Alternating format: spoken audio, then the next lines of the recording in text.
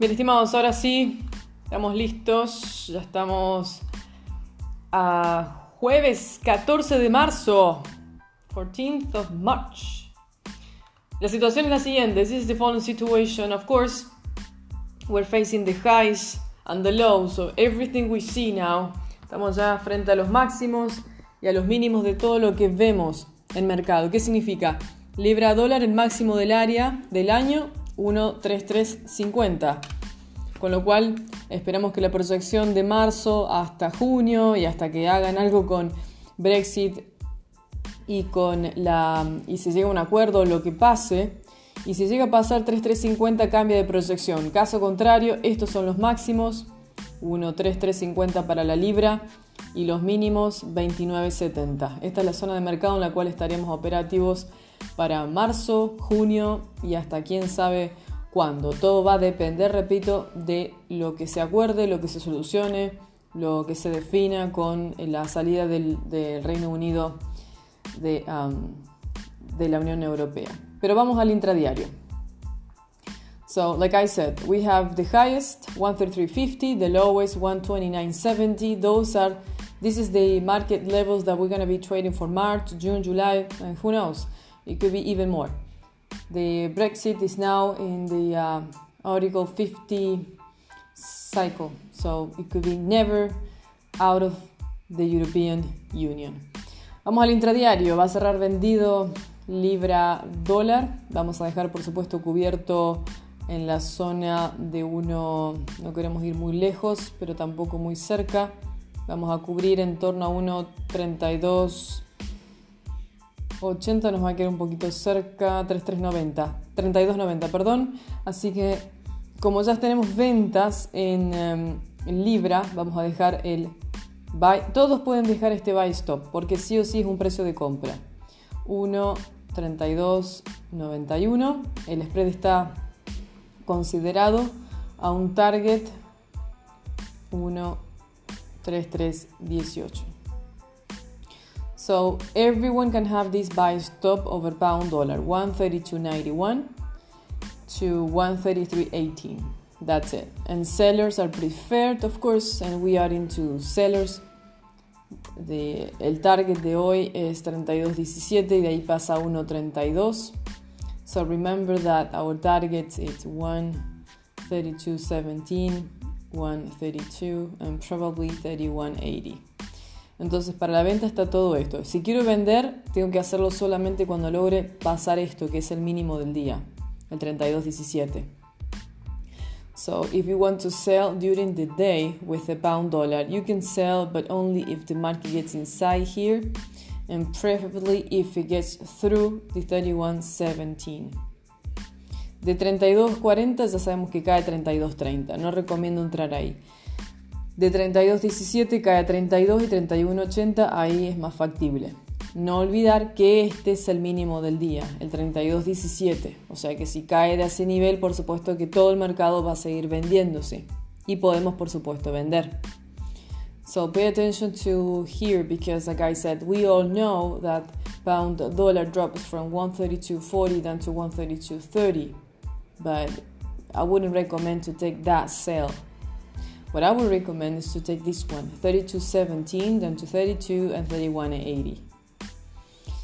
Let's go to el euro va a cerrar venta, nuestro target es este y nada más, 1.1286, así que acá hay que tener paciencia, cubrimos por seguridad al 13.20. So euro dollar is going to close for sellers also. Our target now it's a 1.1286. And of course we have to hedge at the 1.1320 with a buy stop. But this is our target for now. Eso es para el euro. Los máximos de euro, por supuesto, son los que se van a mantener durante todo marzo. Y se trata de 1.1340, 1.1330. Those are the highest of March, 1.1330, 1.1340. So basically we're entering March into sell levels, considering those as highs. Si pasan esos highs, pues no, ahí cambia. Y esos niveles son los mínimos. ¿Se entiende la idea, verdad? Those are the highs, the 33.50 and for euro 113.40. If the market for whatever reason gets through those highs, then those are the lows of March, June, July. Same explanation. Oro va a cerrar vendido. Gold is going to close for sellers. And the market now is going towards, let's give here the target for gold. Not yet. El target para oro es esto. Cuando consiga pasar estos niveles de acá, va a caer hasta acá. Así que once gold gets through the 1292.07 and 1291.27, it's gonna drop down to 1286.23 and below 1290 sellers 100%. Así que logra atravesar esta pequeña zona de acá el oro entre estos dos precios y recién pasando este nivel de acá puedo vender hasta este target, el 1286.23.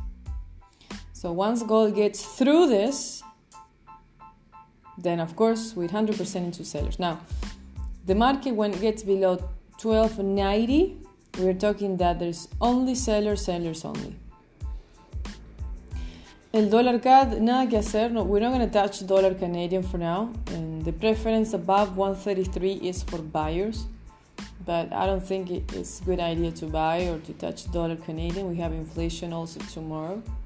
Así que dólar CAD lo vamos a dejar de momento por acá, arriba de 1.33. La preferencia es compra. No sugiero entrar en dólar CAD.